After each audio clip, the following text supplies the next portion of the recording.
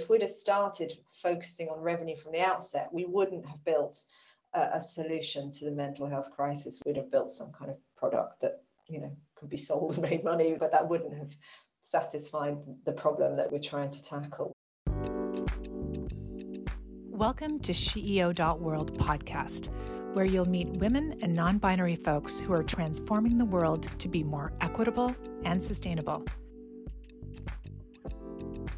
Good morning, good afternoon, good evening, wherever you are, whenever you are listening. This is the SheEO World podcast, and my name is Joanna Denton. I'm a UK activator for the last 18 months. I'm an executive coach working with stressed out and exhausted executive and entrepreneurs, helping them get their life back and a bit of work-life balance before they crash and burn. But that's not why I'm here today. I'm here today to speak to Shustin Comley from UK venture Me Too Education. And I am delighted to see you today. Thank you so much for coming on and having a chat. Oh, you're very welcome. It's very good to be here. Now, if I go on to the venture platform and look up about the company, this is what it says. We develop and deliver safe, evidenced digital peer support apps to enable young people with mental health issues help themselves and help each other. Now, I know a little bit about the company, having looked up around it, but for those who are listening who might not know what you're doing, can I ask you to explain a little bit more about the venture, what problem you're solving, how you got here, all of that sort of thing? Sure, yeah. So I think everybody feels they know that mental health is in crisis, and unfortunately COVID has only made that worse, and particularly youth mental health is really struggling. And that's not just in the UK, actually. That's all across the world. The WHO, even before COVID, recognised poor mental health as being one of the leading disabilities worldwide. So when I met my co-founder Susie Godson, she's a research psychologist and a journalist, and my background is in engineering and tech. We felt that we wanted to create a solution, and she had this really brilliant idea that one of the big challenges for young people is it's really hard to find a space to ask those awkward and difficult questions. And I'm sure we can all remember being that awkward 14-year-old with those things that were worrying us and not knowing who to turn to. And that's coupled with some really interesting work looking at the way that teenage brains work. A number of researchers working on this, but in particular, Sarah J. Blakemore, who's now at Cambridge University. And what's very clear is that in that period of adolescence, young people actually trust other young people more than they trust adults or experts. And as well as that, they all have a smartphone in their pockets. So Susie's initial idea was to create an app where young people could anonymously ask those really tricky questions and get advice and support from other young people who would know exactly what they're going through. And who better to talk to a 14-year-old about what it's like to have had their first breakup from their first major relationship than a 15-year-old who remembers going through it. And there's a big difficulty with adults that I think we tend to forget what it was really like. We felt that this was a really great solution, and we also felt that it was a solution going to be scalable. So one of the big problems, not just in the UK, but very definitely for the UK, is that the mental health support systems, so for example, the Child Mental Health Service, CAMHS, and all of those systems around them, are pretty much based on crisis care. So somebody has to be really ill before they get the support that they need. And one of the reasons for that is because it is so hard to scale one-to-one interaction and intervention.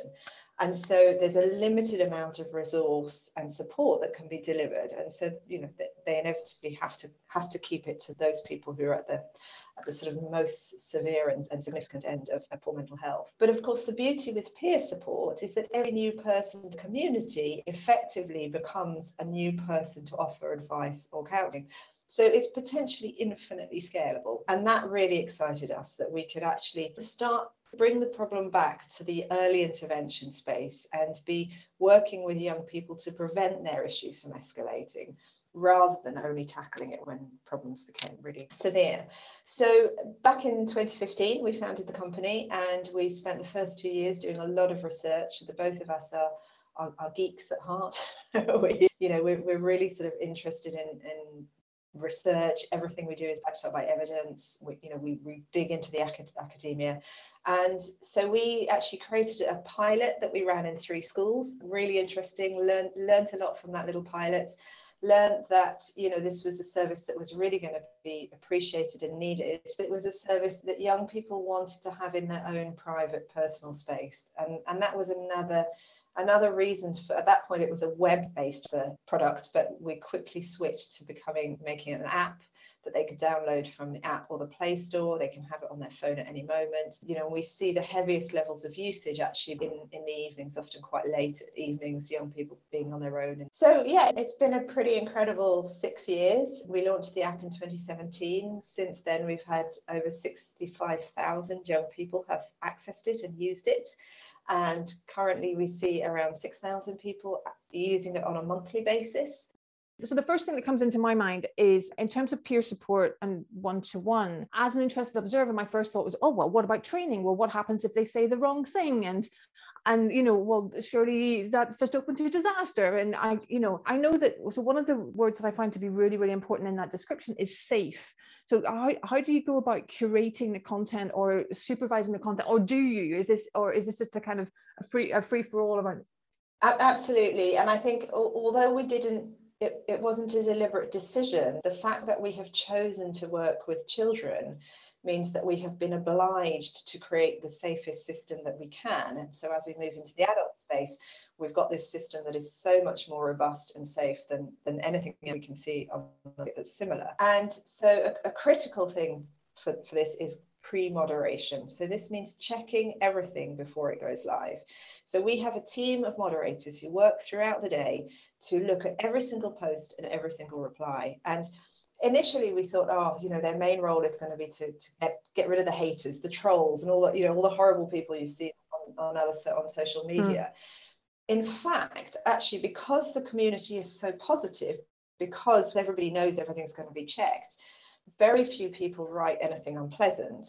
But what we have found is that people come to us with very complex and severe problems that are too difficult for a peer community to respond to. So the vast majority, 90% of the posts that get made, the questions that get asked, are things that can be answered by another young person. And that ranges from really minor stuff like, hey, I've run out of good music to listen to. What would you recommend? Or I'm going to get my braces fitted tomorrow and I'm a bit nervous.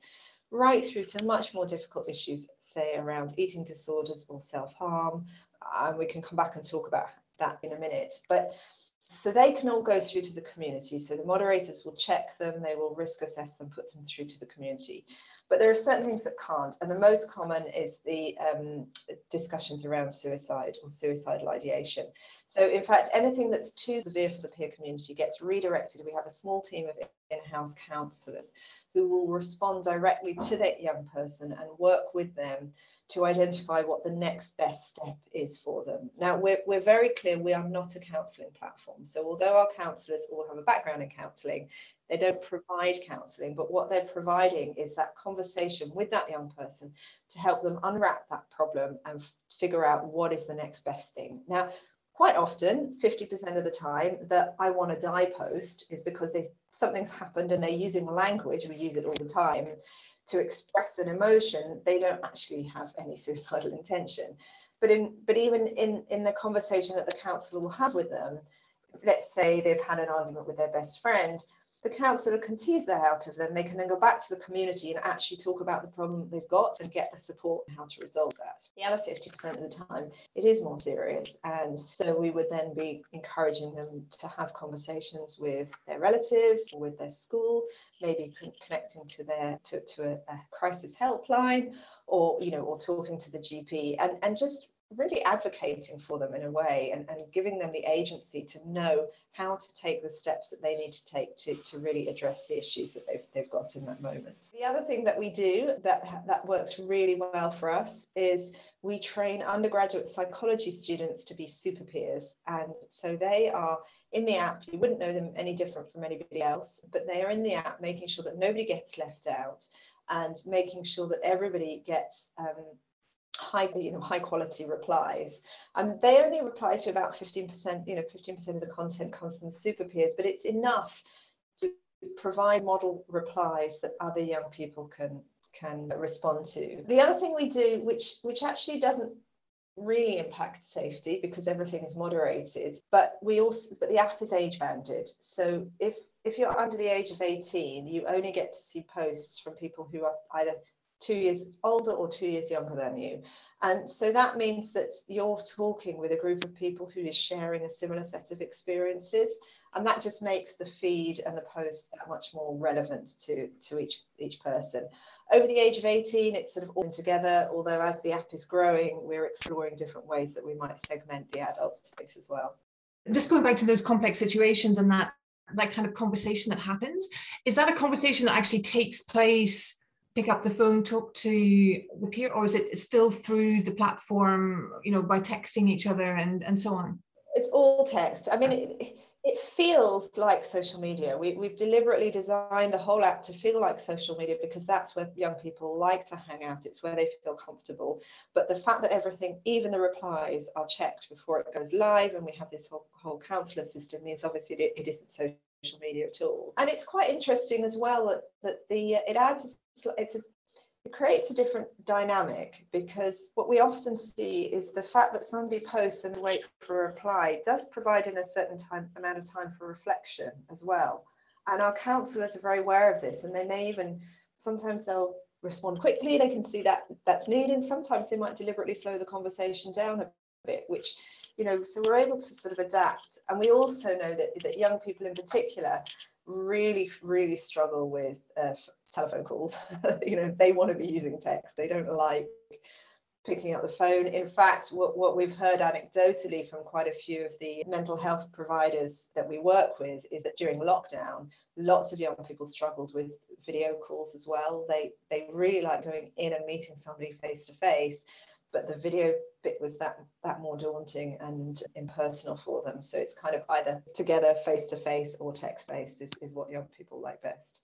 That's so interesting to kind of think about that in terms of the way that's been developing. And I'm thinking in particular, because you've mentioned a couple of times getting into the adult space and kind of segmenting that out. And I'm wondering, is there a fundamentally different approach that you're taking in the adult space, or are they essentially just young adults that they were only a teenager last year? Yes, our priority since we launched has been to focus on 11 to 25. So that's what we would classify as young people. But we are seeing usage above 25, and are also doing quite a lot of work at the moment to support trainee teachers who the majority of whom are in that sort of early 20s bracket. But I think it's a bit early to be conclusive, but I think we do think we're seeing slightly different behavior in the adult space. We've tried to be as comprehensive as we can, because we can see all sorts of things that could improve somebody's mental health. There are great services, charities, the classic ones, but there are also apps and videos and books, and we're finding that the adults really seem to value that directory of resources, and the fact that they can filter it so that if they're struggling with anxiety, they can filter it by anxiety. So we suspect that there may be fewer conversations happening. That the younger you are, the more chatter there is, and it's looking like in the adult space it's a bit slower. I guess people are able also to search through posts and find a post that is relevant to them, and they don't therefore need to post. So we're still monitoring that, but we can see that there's just as much potential in the adult space as there is in the youth space. The other thing that we've very deliberately designed is that the posts are only 350 characters long, so a bit like a tweet in a way. And what's interesting, we did that. We saw lots of forums where you have unlimited words. And it's actually really difficult to offer somebody support when they provide a verbose description of their problem. Whereas by encouraging people to be succinct, it makes it much easier for other people to offer the support and get to the heart of the problem. And we get lots of pushback from our users because they want to tell us their life story, and we have to explain. But if you want good support, you have to be really clear about your problem, and they tend to understand that in the end. But so we are playing and testing with every aspect of the design of the app, everything we do. Another example is like social media, there are some little buttons you can click on, but unlike social media, we've thought really carefully about how those little buttons or icons will affect a person's mental health. And so we only have two. We have the Me Too button, which is where it all started from. And so that's how you can show empathy for another person's post. So when you click it, it says, me too, oh my God, the same, I feel the same. So it's that sense of shared, shared experience, empathy, normalization of a problem. And then in the replies section, you can click on a thank you, that helped me. And that actually is a measure that we can use to monitor the impact of what we're doing. But again, we've thought really carefully about what those icons, what they should look like, how they should feel, how can that contribute to better mental health. That's fascinating. I wrote down the word normalization of the problem. Maybe just as a final comment or note on the venture, this idea of normalizing the problem, talking about the problem. You said that you did the app launched in 2017. Before that, there was the pilot. So that's a number of years that it's been going. Have you seen any kind of progression in how the users are able to articulate the problem or the emotion? Has that evolved in any way in kind of conjunction with evolving curriculums and education systems, within the schools about this side of things? We started just before the Royal Foundation started their Heads Together campaign, and that was all about raising an awareness. We still think that there is a lack of focus on solutions in the market. There's probably still more awareness raising that needs to be done, and there's still a lot of stigma around mental health. But we've always felt we don't want to be just about raising awareness. We want to be about solving the problem. And I think certainly what we have seen over the years that we've been doing it is a greater willingness to put solutions in place. Interesting, I think schools are ahead of universities still on this. Our feeling is that universities are still ticking boxes quite a lot and struggling because their counselling services are overrun, but they still don't seem to be taking as proactive a step. And I think young people themselves are much more open to the idea that it's okay to talk about mental health. And in some ways, we're already now pushing into more detailed boundaries, things like discussion around consent or sexual harassment or gender, some of those the more detailed, the underlying topics, rather than just thinking about mental health generally. There are still taboos and stigma to be broken down there as well, but in a way that's progression. Yeah, and I really think it's kind of in providing these skills and tackling these subjects now that we can change lives and we can change the world. I mean, I'm coming to this with my background is burnout. I worked in tax. I had 2 burnouts in 5 years, and now what I'm seeing is, I'm working to break down those stigmas around burnout and mental health in the workplace. And I think a big part of the issue is that our generation, we never knew it was okay to talk about this or ask for something more. So the work that you're doing by giving this platform and the work that schools are doing to kind of educate around this is providing the foundations for future generations to have the skills to cope with these difficult situations. And even the fact, I mean, you mentioned some of the quote unquote less serious aspects of, I'm not quite sure what music to listen to, or I've just fallen out with my best mate.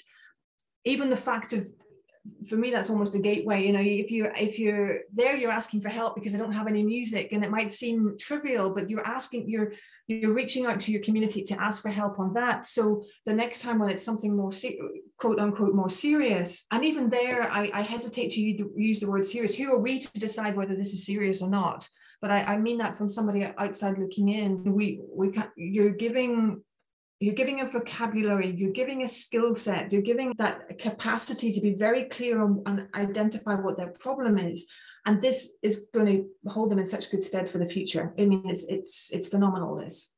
I mean, that's certainly what we're hoping. And I mean, there's some really interesting research too that I think are kind of relevant. The first is that, the more that little children can be encouraged to take a few risks in the playground, or be a little bit more independent from their parents, and yet have the support when something goes wrong to help them get over it, the more resilient and the stronger they are when they get older. And then there's some analogous research that shows that people who have experienced really significant trauma, that the most critical thing is the quality of the support that they get afterwards.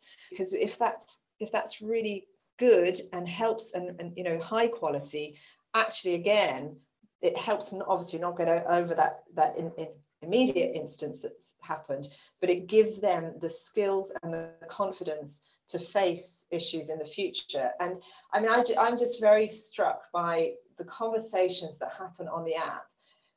It's so easy as an adult to forget that young people are going through all of these things for the first time. And if you've never been through something for the first time, it's not surprising you don't know how to deal with it. So if you've had some major argument with your best friend, and you've never had an argument before with a friend, that is quite significant for them. Or your parents are divorcing and you haven't seen anybody else around you have that same experience. That again, these things are really significant to young people. We also see that a lot of people, even a young person may have a really solid group, but that doesn't mean to say that the friends in their group have got that particular issue or experience that they're going through. And so it's just wonderful. We can see in the back end that young person in Somerset is connecting to that young person in Leeds, and they're having a conversation about something that's going on for them that may not be relevant to any of their immediate real world peers. And so by making those connections in this very safe environment, it allows people to get all of that support and access they need. 16% of our users have autism, which we find is extraordinary. We haven't set out to particularly support young people with autism or people who are neurodiverse, and yet they are finding this platform to connect with other people who have a similar, who are facing similar life issues. I mean, I could give you lots of other stats like that, but that one we're very proud of. Mind blown. No, this is phenomenal. Thank you so much for sharing all of that about the venture. I was wondering, can we talk a little bit about the other side of this conversation, which is your involvement within CEO, your involvement as an entrepreneur? I mean, first of all, your journey as an entrepreneur. So what I heard was your background is engineering, and I also heard very clear steps that you've been taking in the development of the venture. In other words, starting in 2015, those first 2 years of research, doing the pilot with the three schools on that web-based platform, and then learning from there that they wanted to enter the personal space with the app and launching that in 2017, and all of the things that have come since then. I suppose my question on this is, if there's someone listening that is thinking about using technology in a new way to bring a solution out there, what would be your best advice to them for their first next steps in terms of getting that going? I think, and I don't know whether I'm biased because I'm an engineer, but for me, the most important thing is to understand the problem.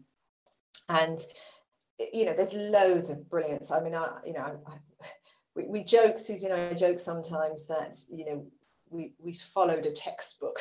The lean startup methodology or something like that. We literally have gone through step by step, and we didn't know each other before we started the venture. We met each other at a trampolining lesson which our daughters were attending, and about 3 weeks into it, with us sat bored, workaholics sitting on the side having to wait for our daughters to finish their course, she said, "Oh, I've got this little idea. Could I run it by you?" So in a way, I think that was it was useful that we didn't know each other, and we spent those first years learning about each other and figuring out if we could work together as much as we did about the problem. And obviously we are friends now, but I think it's been useful that we didn't have so any history between us. I think that's been very important. But yeah, for me, it's very much about understanding the problem, is the problem important enough? Is it strong enough? You know, there's loads of stuff out there about product market fit. And I mean, we're still trying to figure it out now. You know, we're still coming back to you know, as the business grows, tackling each, you know, what is it we're actually trying to solve here? Because if that's not clear, you know, everybody can have an idea. The ideas coming, you know, one a minute, but if there isn't, if you don't really understand what it is you're trying to solve, the solution won't fit, you know, the market won't be interested, and so on. I mean, I think we're quite unusual because when we set out, it was a purely altruistic vision that we had, and it was just about how can we make a difference to the lives of young people. And so we have always been an impact-led business. We decided not to be a charity for all sorts of reasons, but we were definitely an impact-led business. But it's meant that we've had to figure out the revenue generation side later. Quite unusual, and I think lots of people are a bit driven by that, because that doesn't fit your standard textbook model for an entrepreneur building a business. But you know, in our case, it was the thing that was needed for the problem. If we'd have started focusing on revenue from the outset, we wouldn't have built a solution to the mental health crisis. We'd have built some kind of product that, you know, could be sold and made money. But that wouldn't have satisfied the problem that we're trying to tackle, which is, you know, youth mental health.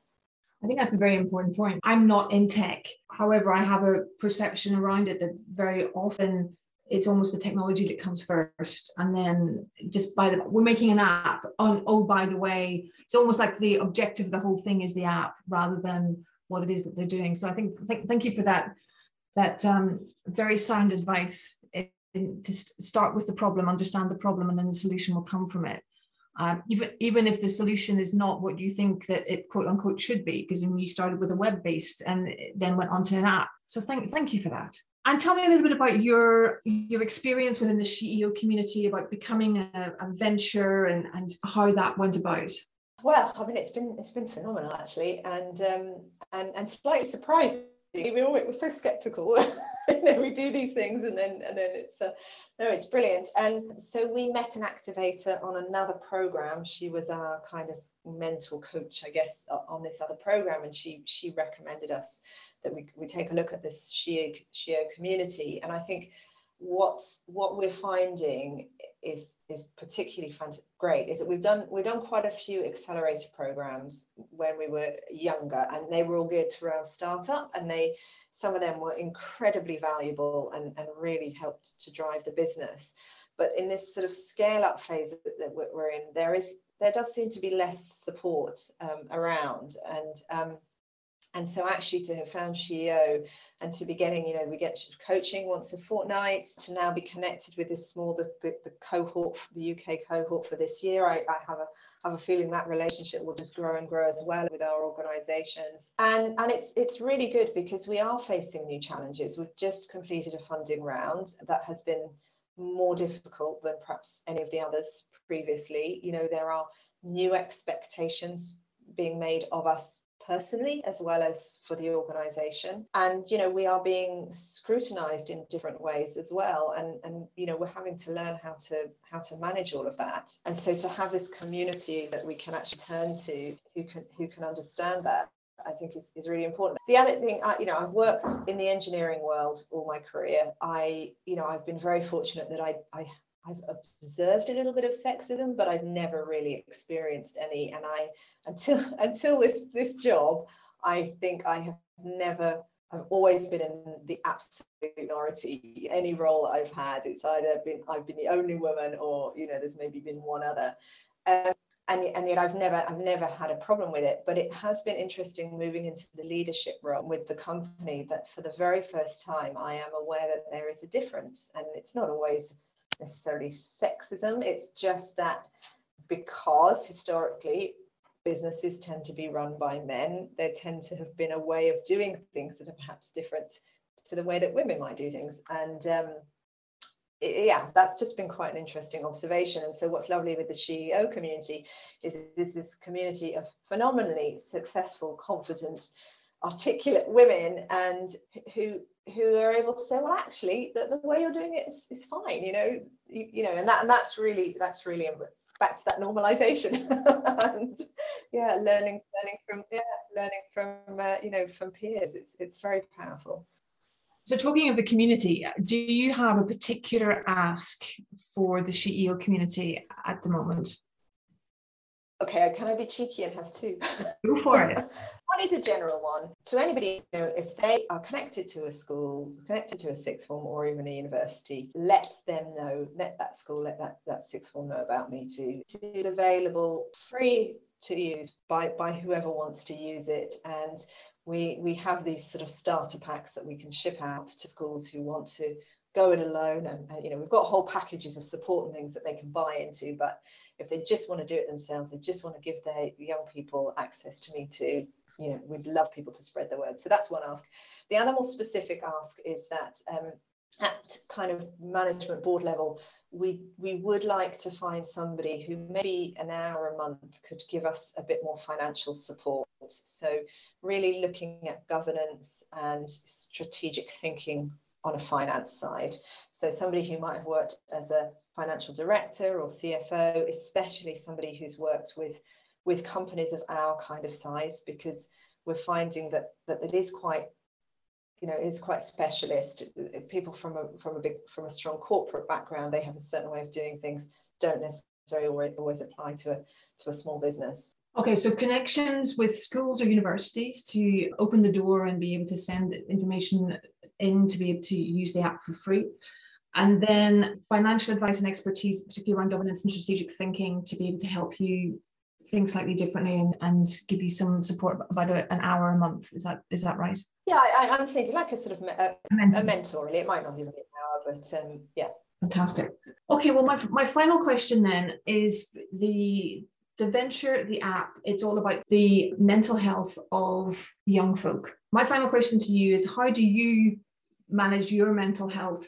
How do you keep any kind of balance in your life as you are fixing the world's problems around mental health, and particularly for children? What are your go-to things for protecting your own mental health? Yeah, for me personally, so before founding Me Too, I co-founded a new school, a secondary school, and I often talk about that as being my baby, and it's 10 years old now, and it's definitely in that young child phase, and I let myself become totally absorbed by that project, and I'm not, looking back on it, I'm not sure that was particularly healthy. And I was very aware of that when I started Me Too, that although my husband would tell me I don't ever think about anything else, but I am more conscious that there has to be a bit of a separation. It is my vocation and it is my job, but at the same time, I think it's so important to have time off. And I love this story. I don't know if it's true or not, but I read this thing that Bill Gates, every year when he was running Microsoft, would take 2 weeks where he would go into a cabin and be totally disconnected from everybody, and that would allow him to clear his mind and come back with a whole set of fresh thinking. And I'm very aware of the danger of becoming too absorbed, and that actually not just being detrimental to mental health, but also in fact being detrimental to your ability to do a job well. And so I'm very conscious of that. I mean, obviously I am still working ridiculously long hours and weekends and stuff, but I definitely try and keep every Sunday completely free. Most of Saturdays we tend to go off into the countryside, my husband and I, and camping or whatever. But we having these discussions with the team as well, and just trying to make sure that people understand that the need to manage time and to have time off, I think is really important, because otherwise it can just become completely overwhelming.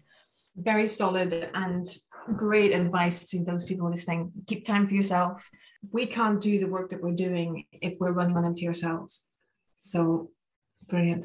Yeah, exactly. I mean, I sort of think of it almost like a messy desk. If you put too much into your brain, it's a bit like having too much on your desk and you can't see anything. And every now and then you just have to clear everything off. And I sort of, I feel it's very similar, that needs to happen regularly. once a week, once a fortnight, in order for you to be able to work at your best and not to damage your own mental health. Well, thank you so much. And thank you so much, Justine, for being here today to talk to us about Me Too, normalizing the problem, getting kids to talk about it so that they build these skills and they help each other on this. They can show that empathy and they can be impacted like that. I'm taking away as well that amazing advice in terms of if you're wanting to start a new venture, start with the problem, not the solution. Start with the problem and the solution works itself out around that. Those asks that you gave around connections with university and schools and the financial expertise mentoring as well, I'm sure there are going to be people in the community that will be able to help you on that. So thank you very much. And I will end with a good morning, good afternoon, good evening, wherever you are, whenever you are listening to this. You've been listening to the CEO World podcast, and we'll see you next time. Thank you. Thank you for listening to the CEO.world podcast. Like, comment, subscribe, and share this podcast with your friends. We invite you to join a global community of radically generous women and non-binary folks at CEO.world.